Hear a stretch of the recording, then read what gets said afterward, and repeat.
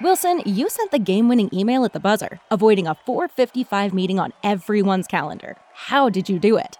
I got a huge assist from Grammarly, an AI writing partner that helped me make my point. And it works everywhere I write. Summarizing a doc only took one click. When everyone uses Grammarly, everything just makes sense.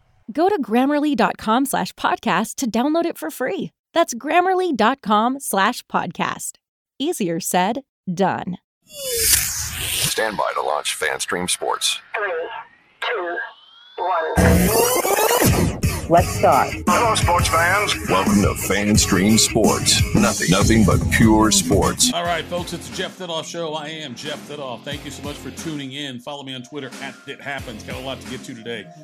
FanStream Sports, by the way, powered by DSP Media. So thank you very, very much for tuning in there. And again, follow me on Twitter @ItHappens.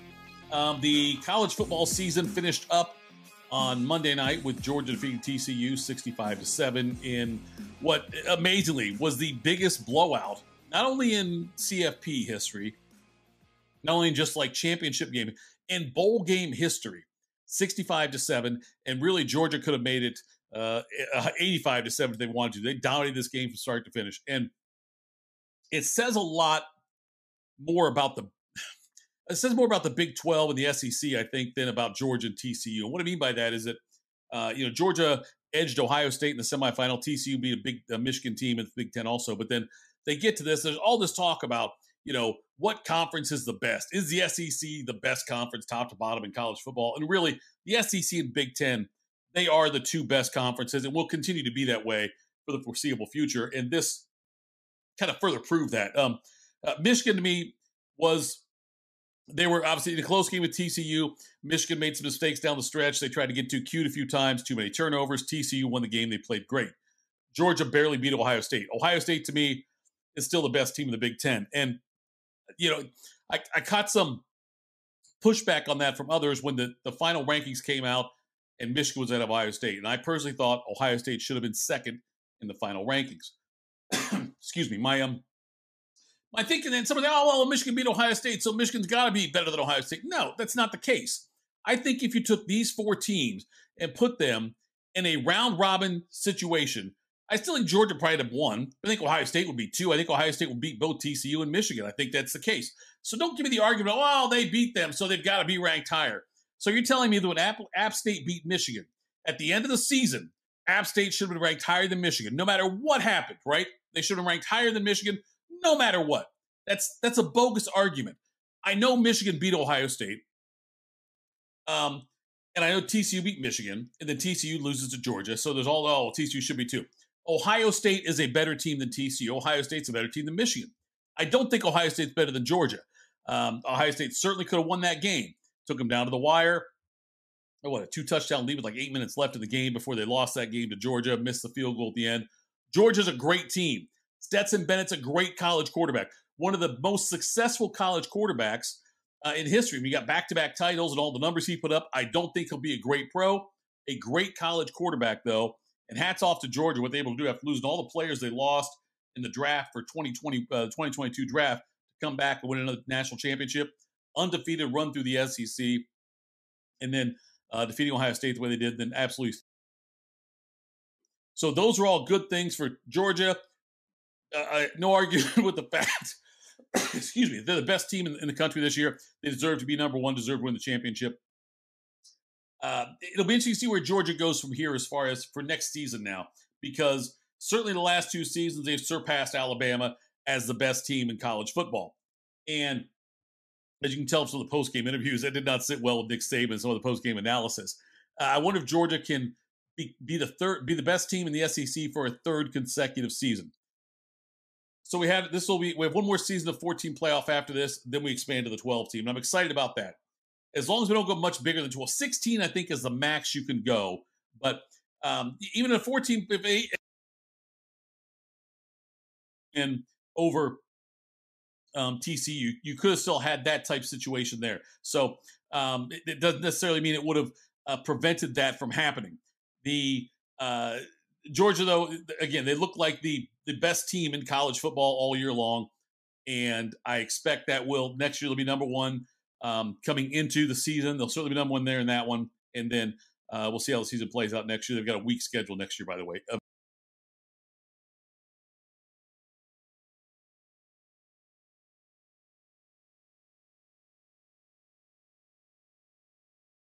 So moving on now. Let's talk about what's going on with Jim Harbaugh in Michigan.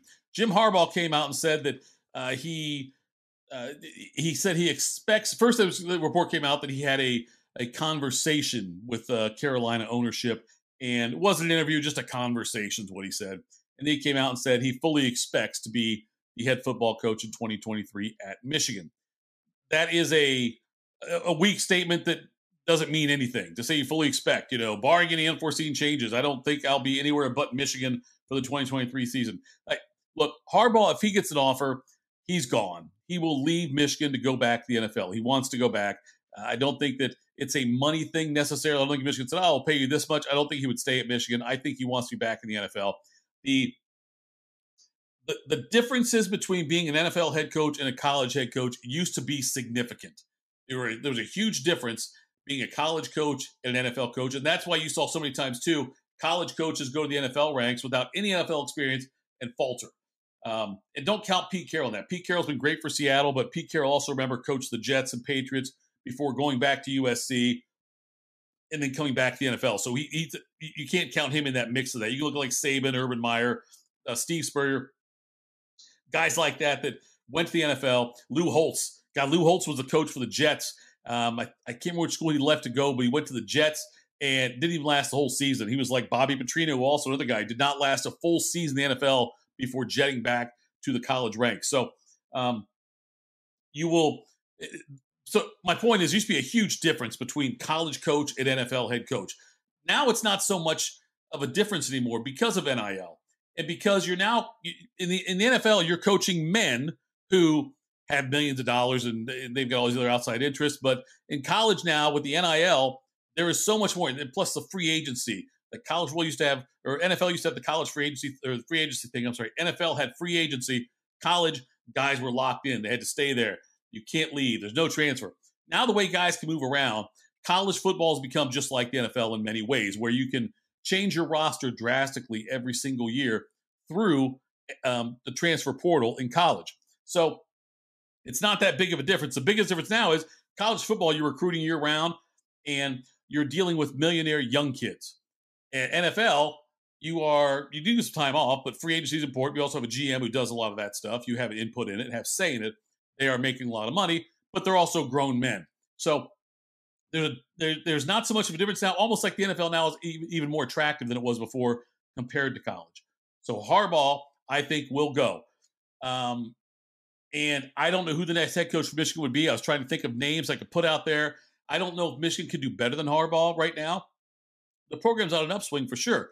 But there are certain boxes Harbaugh checks that are different that are boxes that other coaches can't check.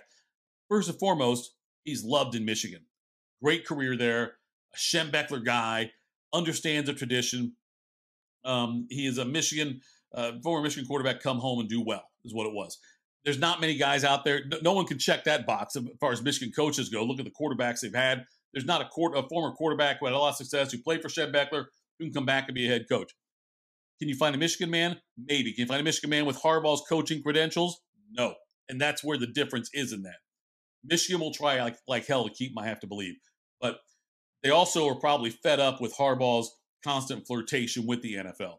He wanted the Vikings job last year, did not get it. So he came back to Michigan and said, you know what, that was a one-time thing. I'm ready now. I'm with Michigan. And now apparently it's not a one-time thing because he's talked to Carolina. He's going to talk to Denver. I think he may have already talked to Denver. Indy's going to make a play for him. So I think it's inevitable it's going to be a breakup there between Harbaugh and Michigan. I don't know who they will get that would be better than Harbaugh for that program. Anybody who ever wants to argue, switching gears a little bit, about college football players and the fact they can transfer out, it's bad, it's not right, they should have to stay where they're at. The argument for me has always been that, well, coaches can come and go whenever they want to. Coordinators can come and go when they want to, take other jobs and whatnot. And that's always been my pushback on, well, look, let college kids do what's best for them. Let them go to a situation that is best for them, that will help them thrive and get them to the next level. So Obviously, we see what's happening now in college football where guys can leave all the time. There's thousands of names in the portal every single year, guys that move on to other programs. And it's like I told you before, it's free agency in college football. And now Bobby Petrino. Bobby Petrino in January was hired at UNLV. By the way, former Arkansas coach. He took the Vikings job before out of Louisville, and not the Falcons job when he was coaching at Louisville. Let's back up. Bobby Petrino was a head coach at Arkansas, had a lot of success there. Took the head coaching job for the Falcons. I want to be here. I want to be here long term. And then quits before the season ends to take the head coaching job at Arkansas. Has an incident in Arkansas where he's on a motorcycle, has an accident with a mistress on board with him. Denied things first, and they were all kind of cover up. Ends up getting let go by them. Petrino's bounced around in college football a little bit now in coordinator positions. And in January, he took a job with UNLV to be their offensive coordinator. And all excited about this, Petrino, big name coach, going to UNLV in January of this year, just to be the head coach. End of December, I think he took a job in January, was supposed to officially start and all that. And now Petrino's already left that job after just a couple of weeks and is heading to Texas A&M for the same job. The lack of loyalty of coaches, and I'm not blaming Petrino for doing this. I think it's kind of shitty to take the job and then leave 2 weeks later. That part's kind of shitty. But I also know Petrino's trying to do what's best for him. And the offensive coordinator job at Texas A&M is worlds better than the offensive coordinator job at UNLV. He used UNLV. That part I don't necessarily care for, but he should always be looking for his next best opportunity, just like college football players should be doing as well. So I'm okay with Petrino, with a coach doing what's best for himself. I think it was choppy the way he handled it, but this is also, though, why players should be allowed to move around as they need to better their situation. So Petrino, the new offensive coordinator at Texas A&M, he does have a great offensive mind. He's put up some really impressive offenses in every stop, maybe save for Atlanta with the NFL, which were clearly overmatched. So it's a good hire for Texas A&M as far as getting an offensive person in. It's not a good hire as far as character goes, I don't believe, but we'll see how that works out with Texas A&M. They obviously look, they're coming off a rough season this past year for them, and they need to bounce back, and Petrino can certainly help them do that. We'll see how long he's there, if he's there long term or not. All right, let's switch over to the NFL. And Lovie Smith of the Houston Texans goes into Week 18, 17th game of the season against Indianapolis Colts. The Texans lose. They will get the number 1 pick in the draft. And they clearly need a quarterback, so they will get their choice. If they lose to Indianapolis, they will get their choice of which quarterback they want to lead this franchise going forward. And Lovie Smith met with the team beforehand. There's been talk about the fact that they may make a change at the head coaching position. And Lovie Smith met with them. I'm not sure what all happened in the conversation. I do know that he did not come out of it feeling like, hey, I've got this job next year too. I can understand it's his first year on the job with Houston after they just had a 1-year guy before that with David Culley, who they let go. So you would think Houston might want to have some stability, and maybe it makes sense to give Lovie Smith a second year with a new quarterback coming in, see if he can turn the franchise around and give them some stability. For whatever reason, though, Lovie left that meeting with the Texans before Week 18 and didn't feel like either knew he wasn't going to be the head coach next year or didn't feel like he had a great opportunity to do it. Goes in to play the Indianapolis Colts. And again, a loss. All they have, if they lose, if they lose or tie, they get the number 1 overall pick in the 2023 draft. So they're playing the Colts tough, complete some weird bomb at the end of the game. They get down, they score. The game's going to end now. They can kick an extra point to tie the game, or they can go for 2 and win it. Again, a tie. They still get the number 1 pick in the draft. Lovie Smith sends his offense back on the field, gets a 2-point conversion. The Texans win a meaningless game.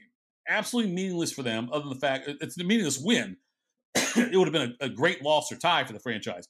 A meaningless win, though. They beat the Colts, and now they have the number 2 pick.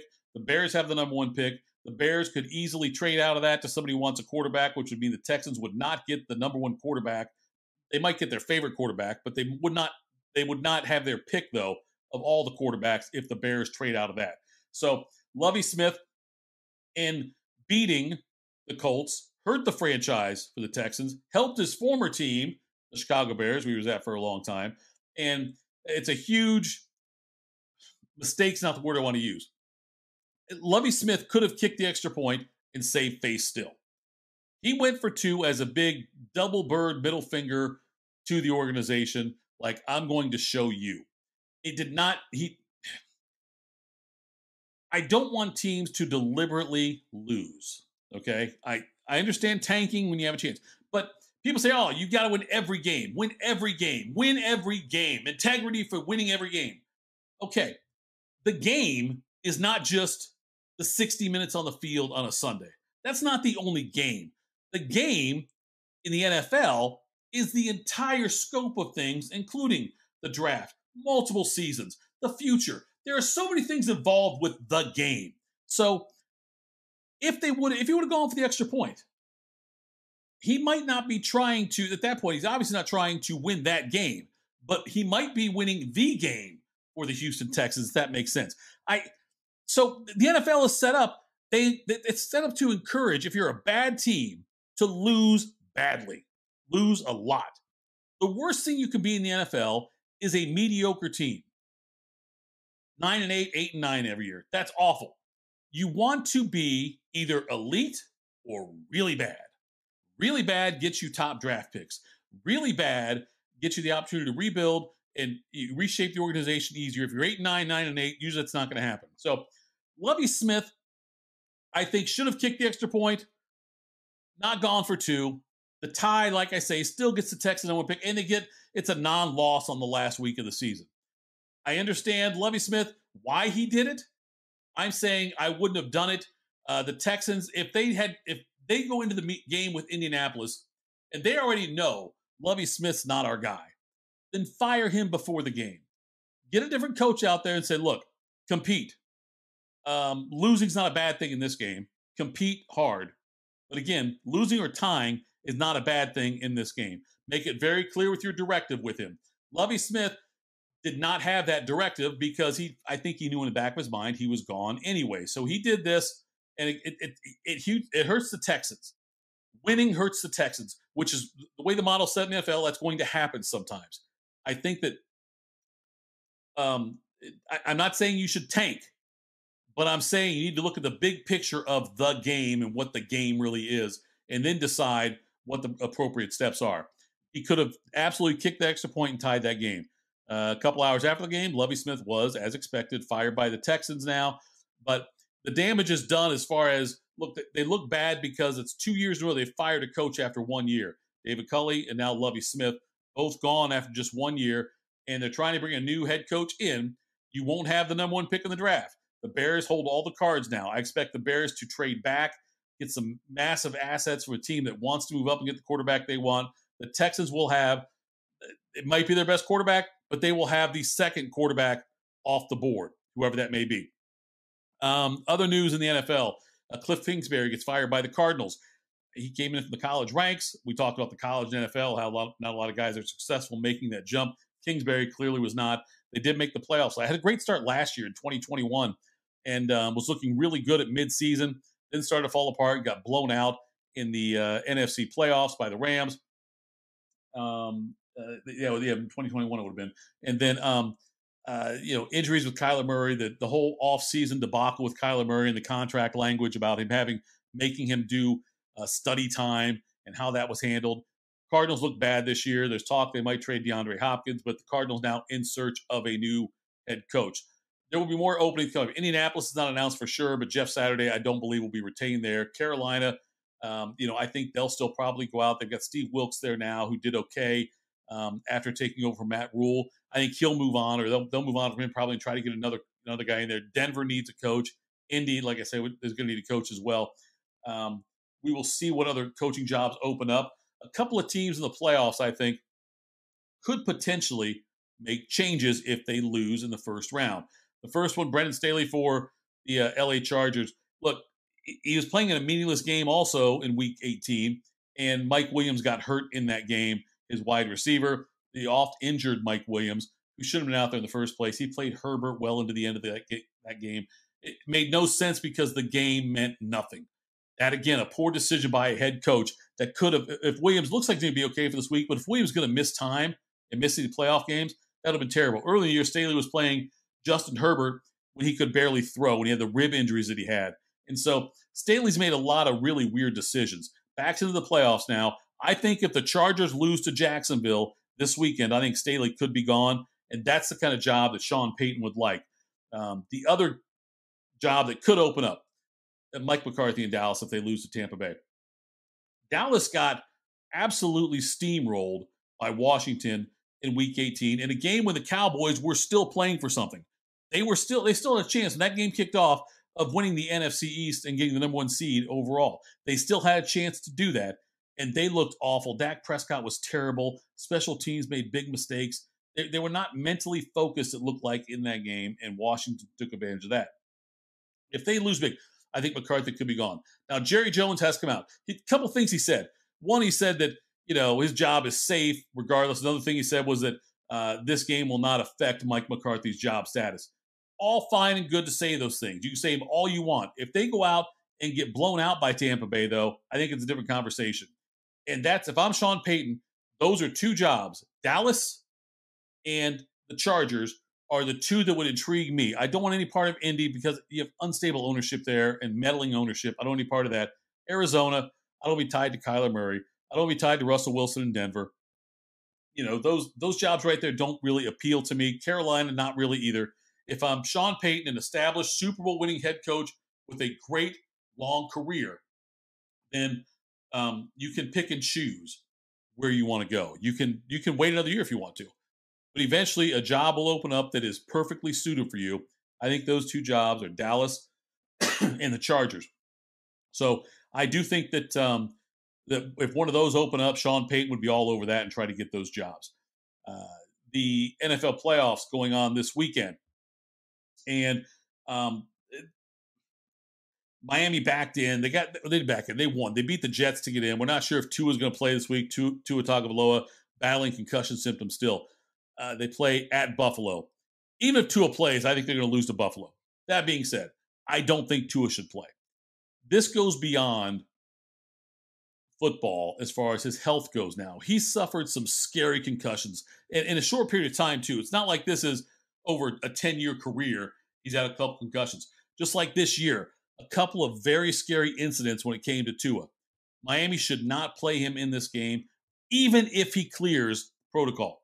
Tua, someone should take his helmet away. His family should not want him to play in this game against Buffalo.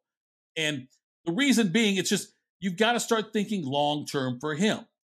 Is Tua going to be, is his concussions that he's had, is it going to affect him long-term in the NFL and beyond the NFL? So you got to start thinking about those kinds of things when it comes to Tua.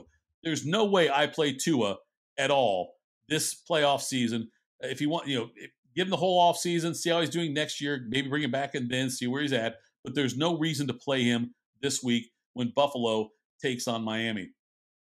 Jacksonville and the Chargers. Jacksonville hosting the Chargers in a playoff game.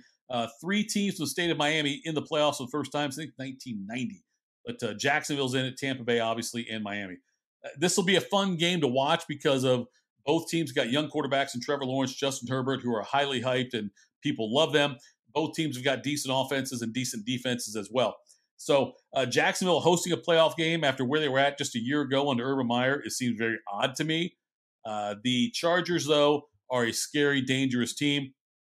But this is a game I don't know who's going to win. That's what makes it most intriguing to me. One of the 2 games I really want to make sure I watch this weekend because I think there's a lot of intrigue with that, with the dynamics of the neither team has had playoff success in any kind of recent memory, and Jacksonville getting to host a playoff game. I'm curious what the atmosphere will be like in that game, and also how Herbert will perform, and Lawrence in his first postseason game, again, just a year after where they were at with Urban Meyer.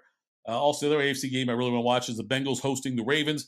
That game's on Saturday or Sunday night. I think it was Sunday night to the Bengals and the Ravens. And I don't think Lamar Jackson will play. It looks like it might be Huntley back out there again, but the Bengals are playing with an amazing swagger.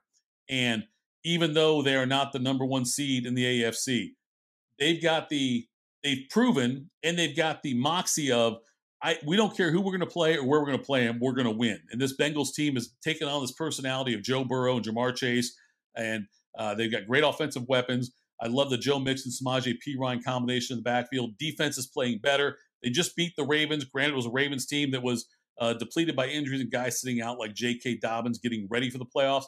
I think the Bengals, though, win this game. I think the Bengals get a win in the AFC. I think the Bills get a win, and the Jaguars and Chargers really a toss-up for me.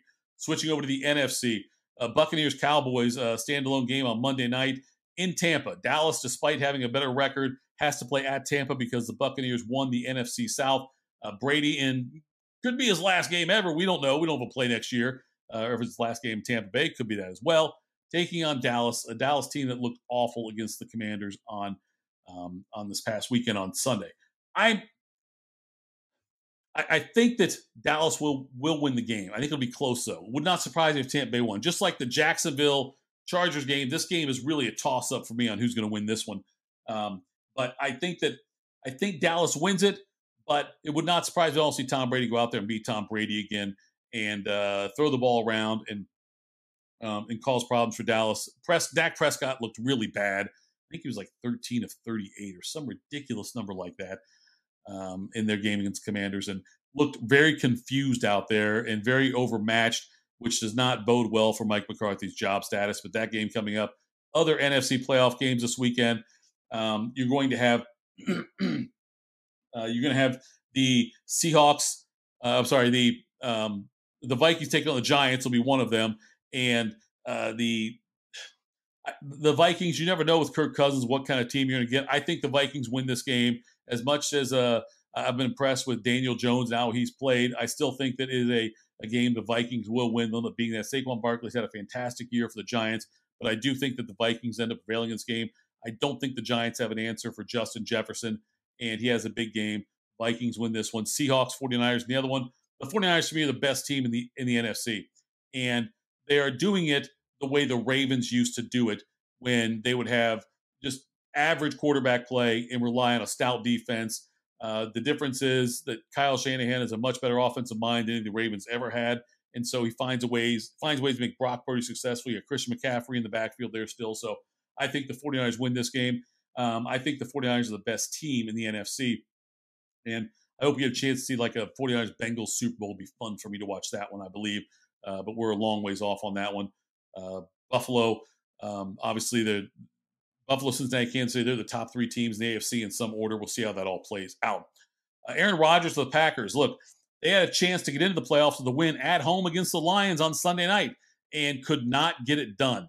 And that says a lot about the Lions, who are playing a game that means nothing to them as far as they were already eliminated from the playoffs. So good for the Lions for showing up and playing hard and ending Aaron Rodgers' season.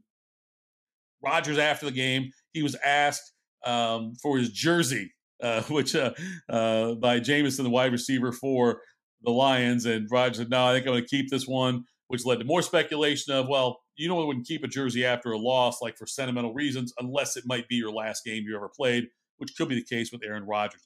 I think Aaron Rodgers will do what he usually does, and that would be to be very evasive when talking about his plans going forward. I think he'll consider playing for other teams. I think that's a real possibility. The Raiders are a possibility. I don't think the 49ers are. I think the 49ers are happy with where they're at. But I think the Raiders are certainly a possibility for Aaron Rodgers, reading out Devontae Adams. So the Titans could be a possibility as well, maybe the Jets. So I think Rodgers is probably done in Green Bay. If I had to guess, I think he's done in Green Bay. Not necessarily done for his career, but could be done for his career. We'll see what happens as the offseason unfolds. But Rodgers and the Packers, Rodgers especially, looked quite mortal most of this season. Last year, he signed a 3-year, $105 million deal with the Twins that had opt-outs after each season for him. It was team player options all 3 years. He could opt out after the first year, I guess 2 years, opt out the second year, after the third year, be a free agent. So it was heavily leaned in the favor of the player, of Carlos Correa. He certainly played his first year with Minnesota in 2022, had a great year, and then opted out, as I expected he would, after that first year. Then in December, on the 13th, he signed a 13-year, $350 million deal with the Giants. The Giants were ecstatic about it.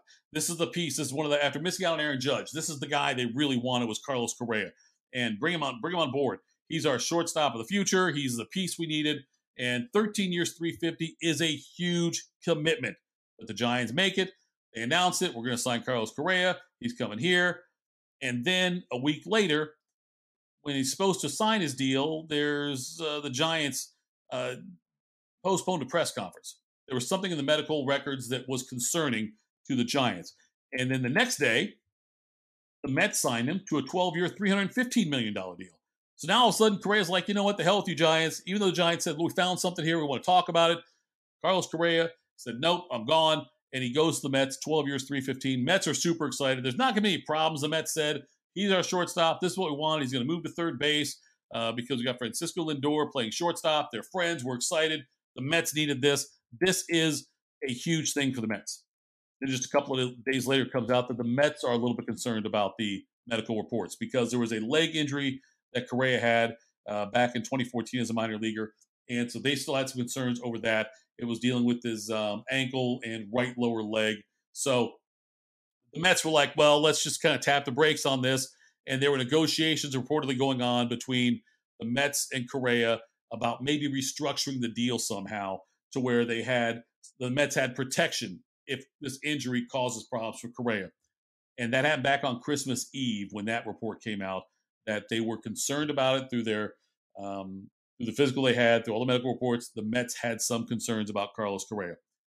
So it's been pretty silent lately. Then a few teams had reached out and had tried to talk to Correa and Scott Boras' agent about maybe making an offer to them. By the way, the Twins, after Correa opted out of the 3-year, $105 million deal, after he opted out after year one of that, the Mets offered him 10 years, $285. And Correa turned that down, took the Giants contract, and then obviously that fizzled out. Took the Mets contract, that fizzled out. Well, now it comes out yesterday that Correa is back in Minnesota, 6 years, $200 million. And again, still pending some physical things, but I got to believe the Twins, they wouldn't do this unless they were already okay with it. They had him last year. They know a lot about him. So I think this one's going to stick.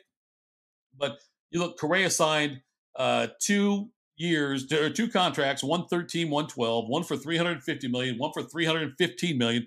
That's $675 million contracts he signed that he never really signed, that he agreed to but never really signed. And then $665, I should say. And then now he ends up back in Minnesota, 6 years, $200 million. And I hope the Twins have found a way to protect themselves because apparently there's enough of a red flag here somewhere with Carlos Correa's injury history that there's reasons why teams have backed off of him. Look, the Giants and Mets, they both really wanted this to work. They wanted this to work. Both organizations were extremely excited about having Carlos Correa on their teams. He was going to be face of the franchise, difference maker type of player. So in situations like that, the Giants and Mets are both looking for reasons to keep him. They're not trying to find a way to get out of the contract. They were excited they won the Carlos Correa sweepstakes. They were looking for ways to make it work. They did not want to find a reason to not make it work. So that tells me that there had to be something in that medical reports that was pretty significant. Twins don't seem to care. 6 years, $200 million. We'll see what happens if there's any kind of protection for the Twins on that. But that is it for today's JT show, Jeff Thitoff show. Thanks so much for tuning in. I appreciate it. And we'll do another one here coming up. But there's a lot to get into again. We've got so much NFL playoffs. We got a lot more. We can talk about that and break those games down. NBA, we barely didn't even touch on that. NBA's having a weird season with how many guys are scoring for 40, 50, 60 points. It's been fun to watch. We'll talk about it next on the Jeff Thitoff Show. Follow me on Twitter. I'm at That Happens. Thanks so much for tuning in. This is FanStream Sports, the Jeff Thitoff Show, powered by DSP Media.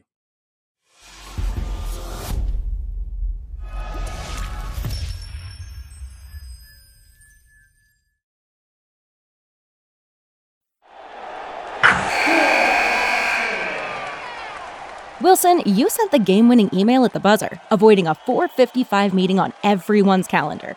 How did you do it? I got a huge assist from Grammarly, an AI writing partner that helped me make my point. 96% of Grammarly users say that it helps them craft more impactful writing. Would you agree? Grammarly helped adjust my tone to navigate tough work conversations. And it works everywhere I write, so I can quickly communicate effectively. Your teammate used Grammarly to summarize an important document, making a 3-pointer. How did he do it? It only took one click. When everyone uses Grammarly, everything just makes sense. You made an incredible slam dunk to end the game. The meeting was canceled, and your team will go home champions. Go to Grammarly.com/podcast to download it for free. That's Grammarly.com/podcast. Easier said, done.